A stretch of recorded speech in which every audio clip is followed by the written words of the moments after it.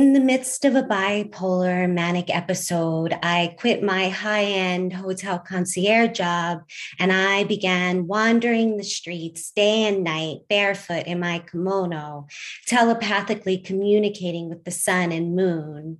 Mania begins beautifully, like inside a Van Gogh painting, but psychosis, not eating, not sleeping, takes its toll. It's like being ripped from earth, trapped in the pages of Dante's Inferno. My friend of 15 years has left me a number of messages which I have not returned. She goes out looking for me in my neighborhood, in my Los Angeles neighborhood, and she finds me filthy, layered in the soot of the city and smelling like onion and trash, lying down in the middle of traffic.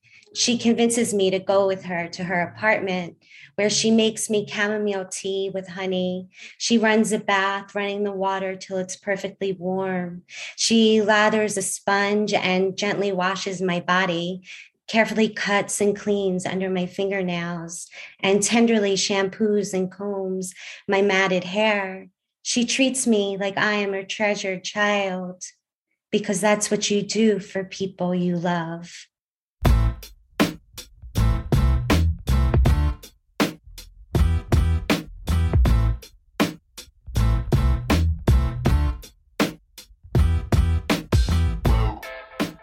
Hey there, and welcome to Grit, True Stories That Matter. Grit is a weekly podcast about stories, the contemporary, personal, narrative kind of story, and the people that craft and tell them. Why, you ask? Well, we want to feature these tellers and their stories, and also to help you, our listeners, craft and tell better, more engaging, more relatable, and more memorable stories. True stories.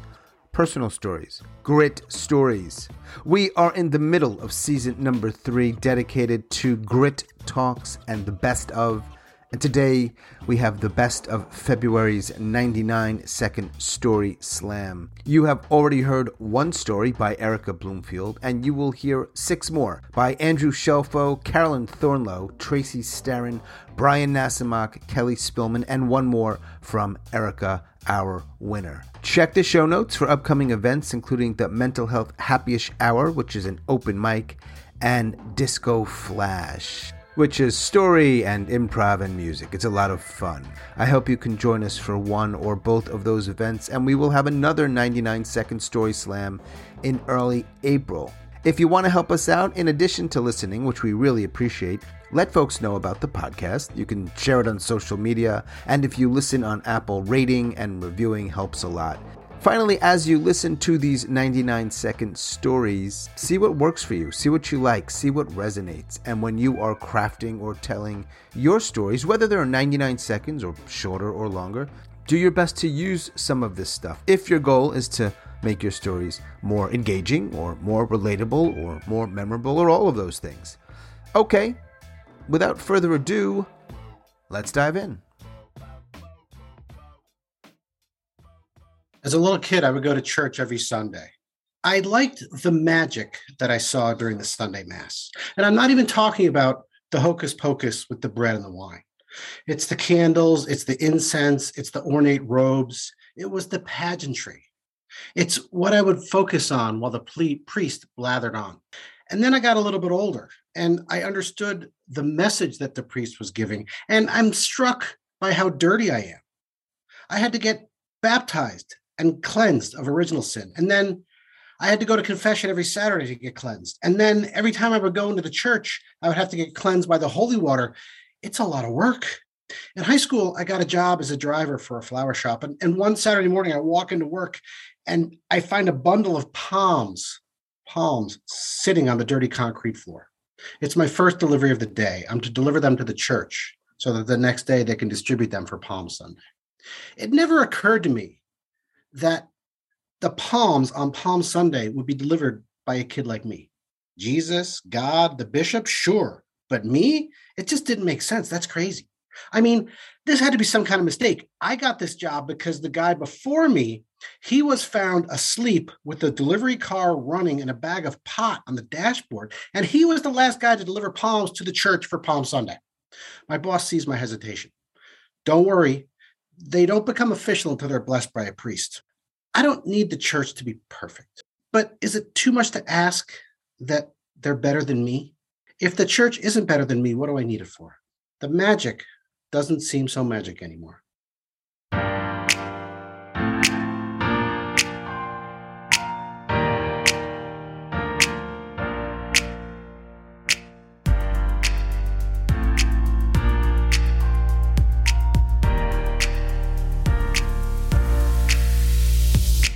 Have been single a really long time. And it doesn't mean that I haven't tried to meet somebody. I tried all of the dating apps. I invested heavily, and not only money, but bandwidth, time, attention, heart. And I concluded that there are a lot of really uncool people in the dating universe. Like, do not send me a picture of your unzipped pants. It's just too many uncool people in the dating universe. So I'm done. I quit.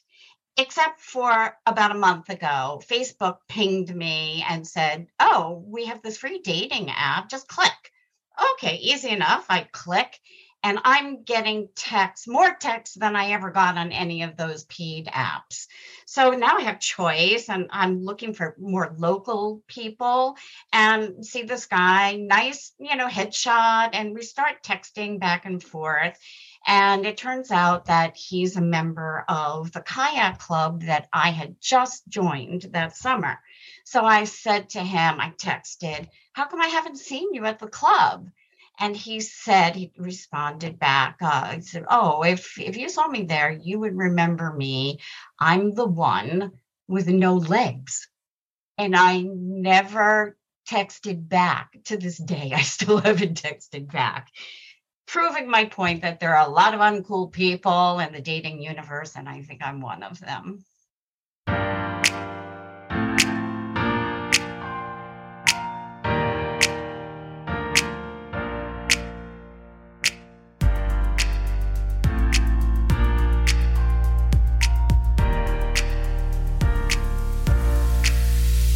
I wasn't surprised by the friend requests. All the relatives that I hadn't talked to in over 10 years because of an emotionally abusive childhood found me almost the minute I joined Facebook.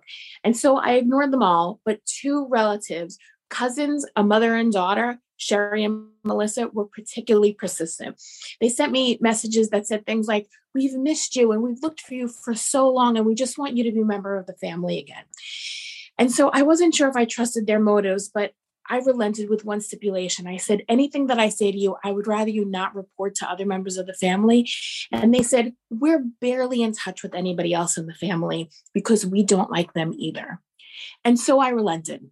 And I started exchanging messages with them. They wanted to get together in person, but I said, I'm just not ready for that yet. And I still really didn't trust their motives. So we started to exchange messages. Dozens of messages, volumes of information, and they persisted. They wanted to get together in person, and I just didn't trust them, and I wasn't ready to do it. But after 6 years, I finally agreed. I thought they're in this for the long haul, and we got together for a lovely brunch. We talked and laughed and hung on each other for hours, and they told me how they couldn't wait to invite me to holidays and family barbecues, and I left with the warm feeling of being part of a family again. And then I never heard from either of them ever again. Thank you, Andrew, Carolyn, and Tracy. Appreciate those 99-second stories. Next up, Brian, Kelly, and one more from Erica, our champion in February. Enjoy. I'm 35 years old. I'm in Toronto. It's the middle of winter. I've got to get out of here, so I get on a charter to Acapulco, Mexico. It's Wednesday afternoon. Most of the people from the resort are on the beach because 6 of us are on our knees with our hands behind our back because we've entered the pie eating competition. Now, I'm no athlete, but I know how to eat. And being the only Canadian in the competition, I'm thinking, this is my Olympics. And I know I can beat most of these guys, except the guy next to me is really huge. He's from the U.S. I call him Gorgo. They bring out a table with the 6 pies. The only rule is we cannot use our hands. They count us down. 3, 2, 1. The whistle goes. We put our faces in the pie. I'm eating away. I look at Gorgo. He's ahead of me. I don't know what to do. Then I figure it out. I smash my face into the pie. There's meringue everywhere, especially in my mouth. And then I start to eat all of the crust. I finish on time. I win. The judge comes over to me. He says, you are the winner. He gives me my gold medal. Well, it's a bottle of tequila. And all the people from my charter are screaming and applauding. I've got tears in my eyes because of the meringue. I decide, well, that's about it. I'm not going to get into another competition because I decide I want to retire undefeated. And I've got my gold medal in Olympic eating.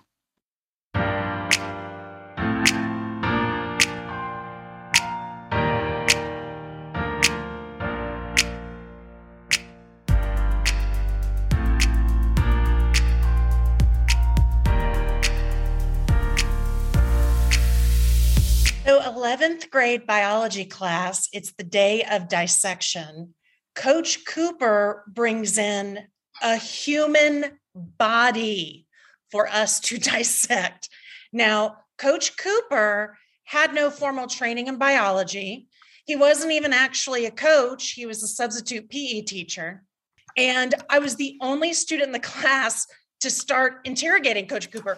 Where did you get this cadaver? Does his family know he's here and that we're about to cut into him? And Coach Cooper just yells, "Shut it, Spillman, shut up." So he hands out scalpels only to the boys in the class. And they start poking at the cadaver Fred like he's some little cat. I realized, looking at this, wait a minute, if I can get in on this, this might get me into med school if I've already been able to dissect a human. So I asked Coach Cooper, give me a scalpel. And he goes, no, only boys can do it. The girls watch. And I was just livid. And I go, Coach Cooper, put me in. I have the highest grade in the class. It's 1991. Girls can do everything boys can do. And he says, you got one shot. I was so excited. I grabbed the scalpel, cutting my thumb and putting back women 30 years in Jacksonville, Florida.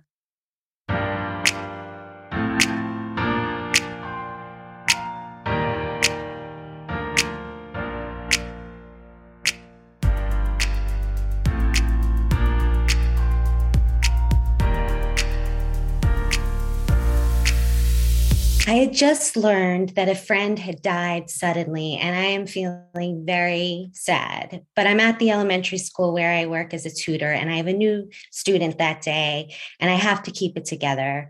I'm standing just outside my classroom door when I see this little peanut of a girl skipping down the hallway. A happy sight, a child skipping. They're so carefree and unburdened. And I am immediately struck by my student Anna's intense thirst for knowledge. It's as though it is her last day to learn. When we take a break, Anna shares with me, you know, I have a disease and I almost died, but my mom gave me half her liver and I survived. Teacher, do you believe in heaven? Which I don't, but that is not the answer she needs. And I don't like to lie to my students. And she's waiting. And what comes to me is this experience I had in an art installation. And I tell her about it, how there were these endless tiny white lights surrounding me. I was ensconced in them and these mirrors, and my own image became smaller and smaller and smaller until I was one of those tiny lights. And as I explained to Anna, I'm remembering the exquisite peace that had come over me in that room. And I tell her, yes, I suppose I do. And Anna says, thank goodness. And I say, yes, thank goodness.